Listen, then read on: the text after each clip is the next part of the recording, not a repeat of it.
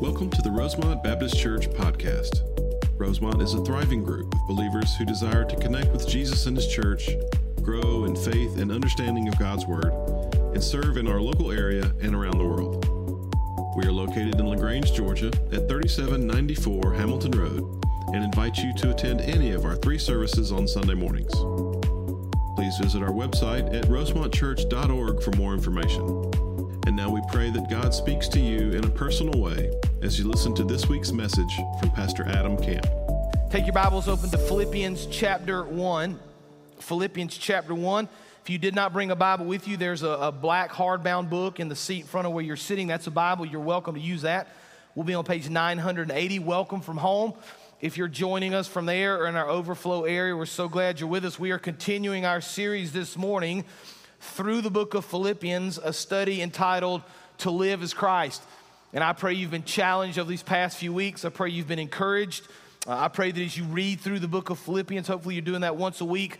Maybe even some of you are doing it a little more often. I pray the Lord speaks to you. It's always amazing to me when I read through Scripture how the Lord encourages me, how the Lord challenges me. And I can read through a passage of Scripture that I've read through 100 times before, but all of a sudden, through the power of the Spirit, God just revealed something different to me that really speaks to me. And I pray as you read through and continue to read through the book of Philippians, the Lord does that for you. Last week, we really kind of focused in on one verse and kind of built our sermon around this one verse in Philippians 1:21. It's foundational for Paul. In that chapter, it's foundational through the book of Philippians. It's foundational for the entire New Testament. It's this verse, Philippians 1:21, for me to live as Christ and to die as gain. So I posed a question for you last week. What are you living for? Are you living for your job? Are you living for retirement? Are you living for a sporting event? Are you living for entertainment or pleasure? What exactly are you living for? Paul says, listen, for me to live as Christ and to die as gain. For Paul, there was nothing else more important. Nothing else more important than his walk with Christ. And so we were challenged with that text last week. We were challenged with that truth last week. And we're going to build on that this week. Paul's going to kind of give us some specifics. He's given us the foundation of Christ. He's given us the understanding that we should build our lives on that truth. And this morning, he's going to begin to put some meat on the bones, so to speak. He's going to give us some specifics about what it looks like to live for Christ. So we're going to pick up in verse 21, read some of the verses we studied last week, and then when we get to verse 27, we'll begin to really look at that this morning for our sermon. So Philippians chapter 1, beginning of verse 21, we have it on the screen as well. For me to live is Christ, and to die is gain. If I am to live in the flesh, that means fruitful labor for me. Yet which I shall choose, I cannot tell. I'm hard pressed between the two. My desire is to depart and be with Christ, for that is far better. But to remain in the flesh is more necessary on your account. Convinced of this, I know that I will remain and continue with you all for your progress and joy in the faith, so that in me you may have ample cause to glory in Christ Jesus because of my coming to you again. Now verse 27. Only let your manner of life be worthy of the gospel of Christ, so that whether I come and see you or am absent, I may hear of you, that you're standing firm in one spirit, with one mind, striving side by side for the faith of the gospel, and not frightened in anything by your opponents.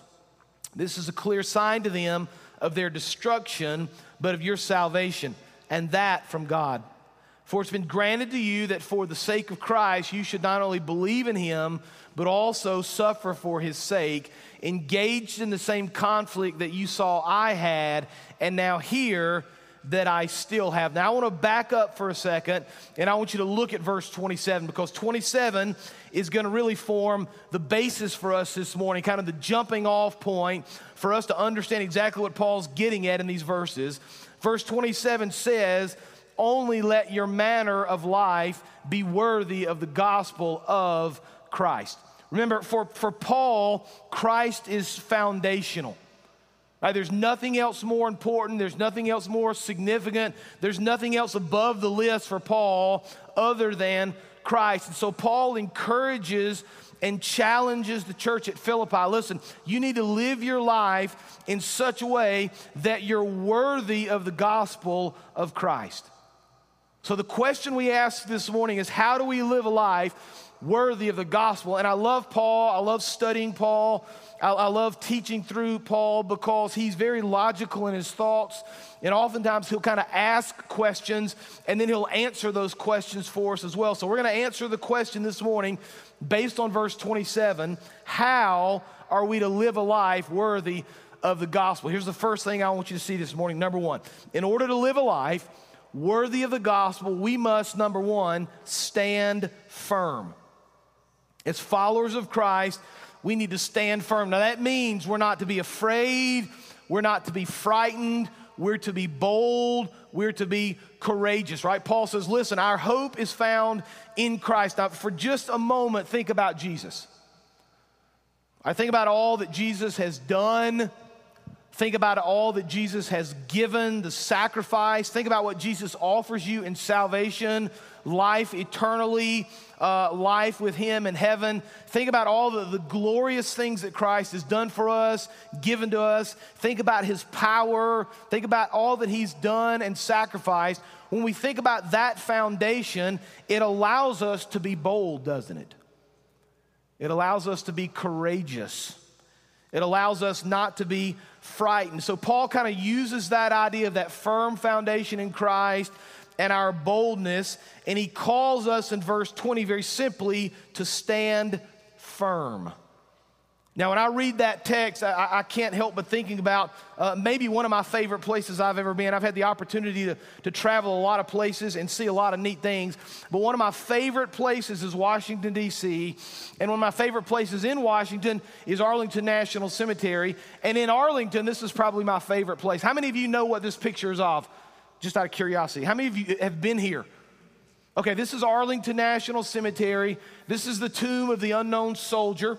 And this is a location where you can see the three people standing here in the picture. This tomb is guarded 24 hours a day, 365 days a year.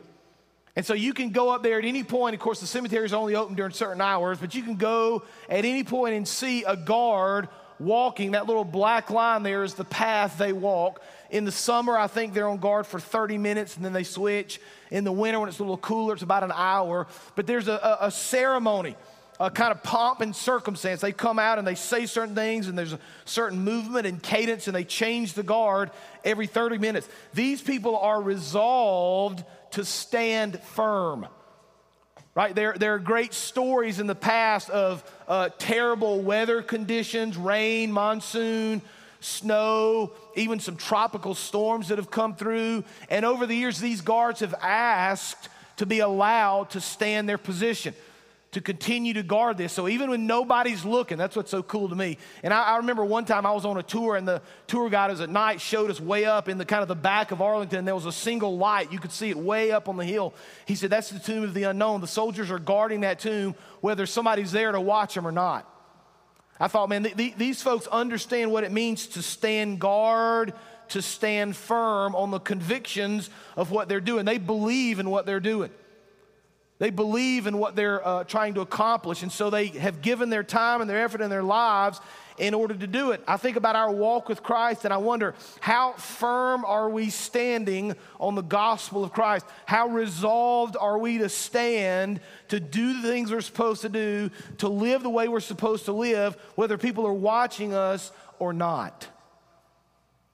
Paul says you need to live a life worthy of the gospel of Christ. And one of the ways you do that is by standing firm on your faith. One writer said it like this: to stand firm was not easy in the hostile environment that Paul describes. He speaks in the same sentence of opposition, suffering, and struggle. We'll get there in just a few minutes in our text. The Christians in Philippi needed to persevere in their commitment to Christ when adversaries attacked them for their faith in Christ. Now, we think about the first century and we think about persecution and the struggles and the difficulties that the Christians in the first century faced. And we fast forward about 2,000 years now and we see Christianity in large parts of the world facing very similar persecution. Now, we're kind of isolated here in Western Christianity, but Christianity in general across the world is a difficult thing. And we're beginning to see that more and more here in America. All right, we see Christianity a little more set to the side, a little more marginalized. We're kind of made fun of. We're the kooky people who actually believe this is true, right? We're the crazy people that really want to base our lives and our decisions on what God's word said. And Paul says, listen, as we find ourselves in oppression or in struggle or in persecution or opposition or whatever that looks like to be a believer, we need to be reminded of the call in Philippians to live our lives worthy by standing firm. Now, easy to say, difficult to do, right? It's very easy for us to stand here and go, absolutely. Yeah, absolutely, man. We need to be firm in our faith, stand firm in our belief. A lot of us probably in this very moment want to do that. We feel strongly about doing that, but we get out into the world sometimes in the heat of the battle, and sometimes we're not as firm as we want to be. So we say, listen, I want to be firm. I want to do the right thing. I'm just not quite sure how to do it. Well, look at verse 27 again. Pull 27 up because Paul's going to give us an understanding here.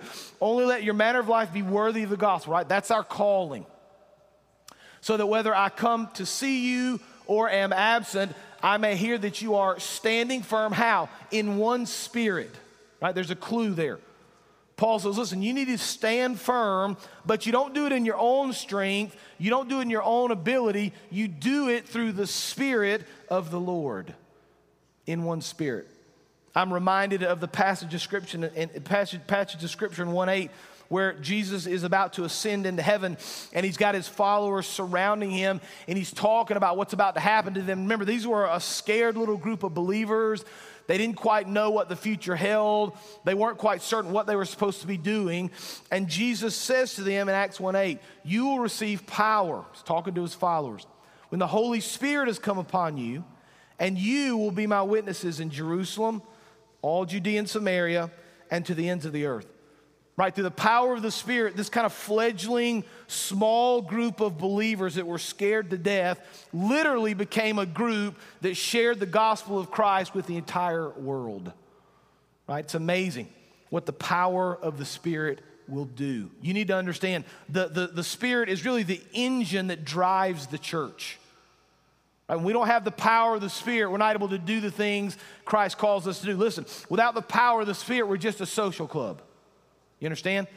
Like we're not relying on the power of the Holy Spirit working in and through our lives as individuals and as a body together. If we're not relying on that power, we're just kind of hanging out. That's all we're doing. We're really useless for what Christ has called us to do.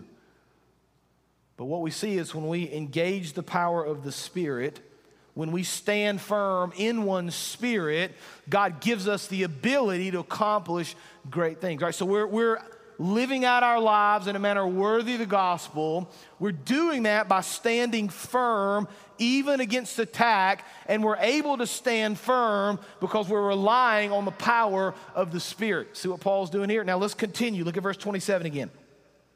Only let your manner of life be worthy of the gospel of Christ, so that whether I come and see you or am absent, I may hear of you that you are standing firm in one spirit. Here's the next clue. With one mind, striving side by side for the faith of the gospel. Here's the second truth this morning.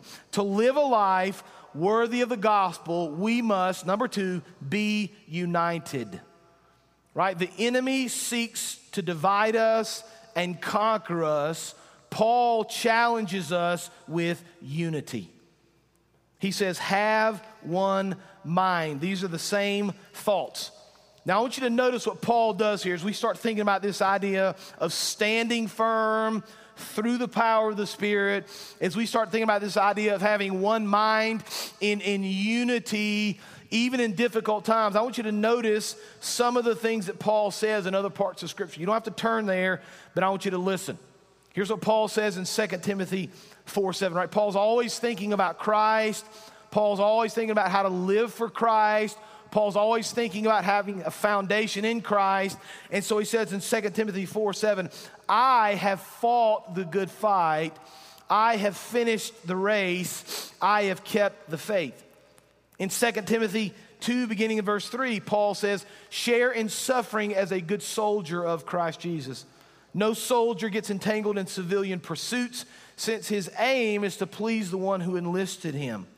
An athlete is not crowned unless he competes according to the rules.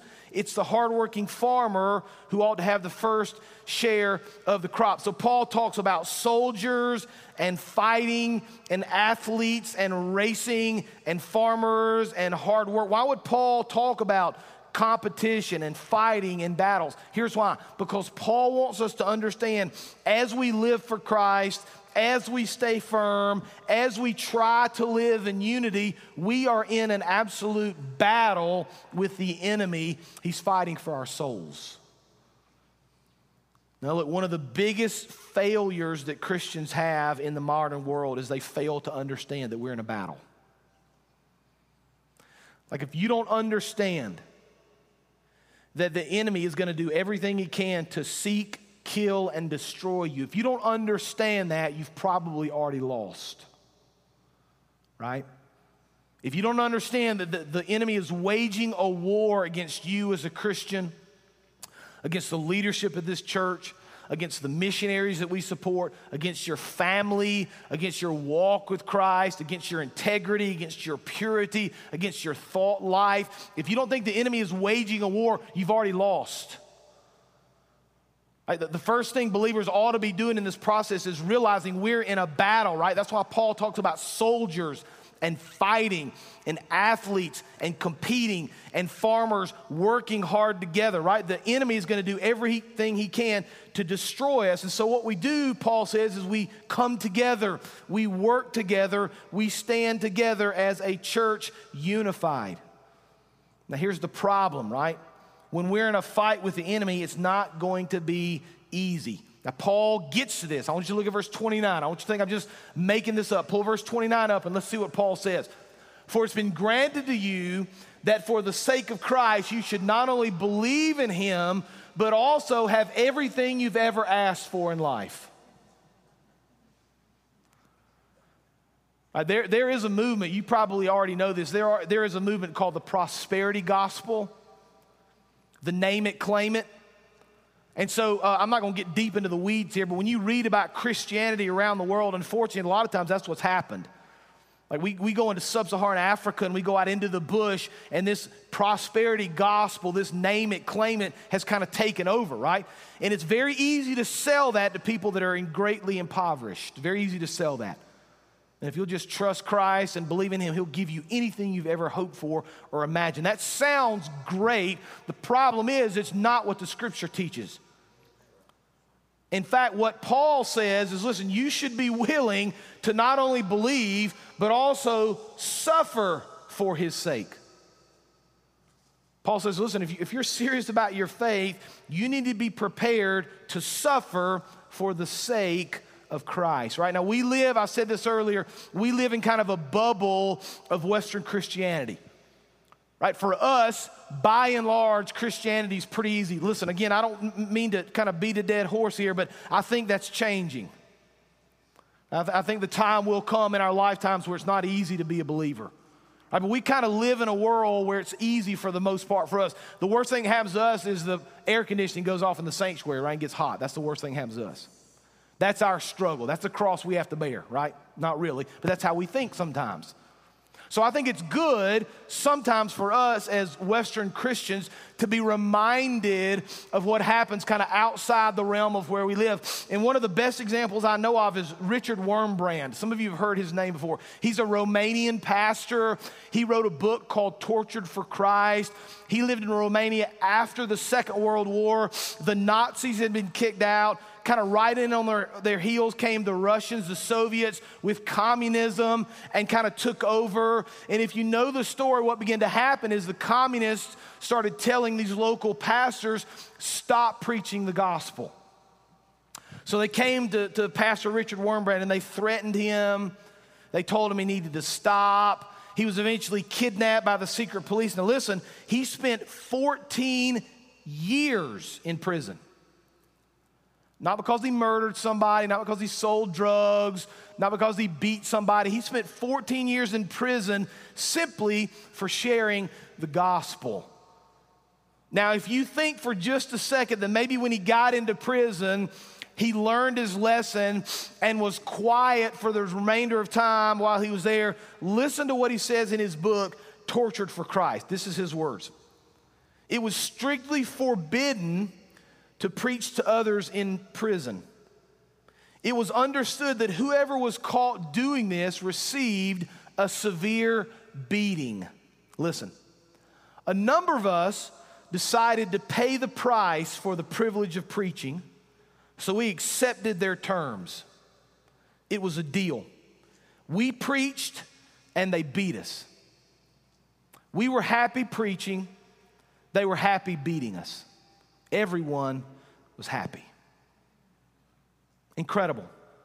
This man chose, for the sake of the gospel, to stand firm, to be united with his other brothers. He chose, when he didn't have to suffer, right there in verse 29, for the sake of Christ. He chose to preach the gospel, which we're going to see here in just a minute. He chose to expand the gospel, even though it cost him severely. It almost cost him his life. Now, this is an extreme example, but we need to be reminded. This wasn't that long ago. This wasn't a fairy tale novel. This wasn't some movie somebody made just for fun. This actually happened. These are real events. And as followers of Christ, we need to understand sometimes we're called to suffer for the sake of Christ. You know, I've had the opportunity to go to India a lot of times, and some of you have gone, and some of you will go back. And we were hoping and praying to be able to get back over there. Late summer was probably a little ambitious, but maybe in the fall, certainly by the end of the year. But you're probably familiar with the COVID numbers right now, kind of how those numbers have expanded and how dangerous it's gotten over there. We've got partners that you have met. You've seen them sometimes speak here. I'm going to read you an email I got this week from one of our partners. I've been emailing back and forth with him. How are things going? How can we pray for you? What do we need to do to support you? Here's what he said. Hey, Adam, thanks for getting in touch. It's really a bad situation. Many people are dying. Around 20 people have died already in a nearby village. Everyone I've talked to in the last couple of days knows people who have died in the last week. They're just imagine India, about 4 times the population of the United States, about a fourth the size of the United States. Population is incredible. People live very close to one another. They don't have access to medical treatment like we do, so the numbers have spiked. Things are bad. This next sentence, you listen to what he says. Now, just for a second, just pause for a second. Put yourself in his place. I'm going to put myself in his place. Family, children. I'm thinking, how do I get out of here? What's the first flight I can get? I want to get back to the States. Ride it out. Right? I'll pray for them. I'm going to send them money, support. I'll do anything I can to help them, but I'm going to get out in order to be safe. Here's the next line. We are glad we can be here to help.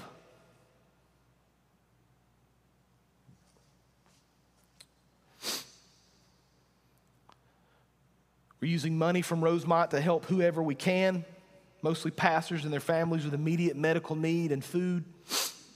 We're so grateful for your prayers and support. Please pray for India and for us to have peace and health. Sometimes we suffer for Christ. Sometimes we willingly suffer for Christ. We stand firm. We're unified. We suffer for Jesus. Now, I want you to notice how Paul ends this, because there's a point here, right? It's not just suffering for suffering's sake. It's not just standing firm, just simply to stand firm. Look again at what he says in verse 27. He says, let your manner of life be worthy of the gospel. That's our calling. So whether I come and see you or am absent, I may hear that you are here. It is standing firm in one spirit, unified with one mind. Here it is, striving side by side for the faith of the gospel. Here's truth number 3, right? to live a life worthy of the gospel of Christ, we must strive for the gospel. Right? Paul says we need to strive side by side for the faith of the gospel. And just to be very clear here, what is the gospel? The gospel in Greek means good news. That's literally how it's translated. It's the good news. Wycliffe Bible Encyclopedia says this about the gospel. The central truth of the gospel is that God has provided a way of salvation for men through the gift of his Son to the world. He suffered as a sacrifice for sin, overcame death, and now offers a share in his triumph to all who will accept it. The gospel is good news because it's a gift of God, not something that must be earned by penance or by self-improvement. We're all familiar with John 3:16. For God so loved the world, he gave his only Son, that whoever believes in him should not perish but have everlasting life. Listen, the gospel is Jesus Christ. Paul says we need to believe. Paul says, listen, we need to understand that there is sin in this world. We've all sinned. That's what the scripture says, myself included. Salvation is very simply when we turn from that sin. Listen, I'm kind of sick of that life. I'm sick and tired of that sin. I'm going to repent of that sin. I want forgiveness of that sin. Lord, I'm going to turn instead to Jesus. I'm going to ask him to forgive me of my sins. I'm going to repent. I'm going to embrace him. I'm going to live and serve him as my Lord and Savior. That's what salvation is. Paul says we need to believe this, but I want you to notice what he says in verse 27. Pull it up because there's another step here I don't want you to miss. Too many believers miss this, right? Only let your manner of life be worthy of the gospel of Christ, so that whether I come and see you or am absent, I may hear of you that you're standing firm in one spirit, with one mind. Then watch, striving, working, laboring side by side for the faith of the gospel, right? We need to believe and accept, but then we need to work together, striving, laboring to make sure the gospel is known to everybody else that doesn't know. Right? There's a great command here. We are called to love the Lord and to follow the Lord and to serve the Lord and repent and accept Christ in salvation. We're also called to strive and work and fight to make sure other people know. How hard are you striving for the sake of the gospel? That's a good question to ask yourself. How often are you sharing your faith? How are you demonstrating in the world that you're living in Christ? Here's what one writer said.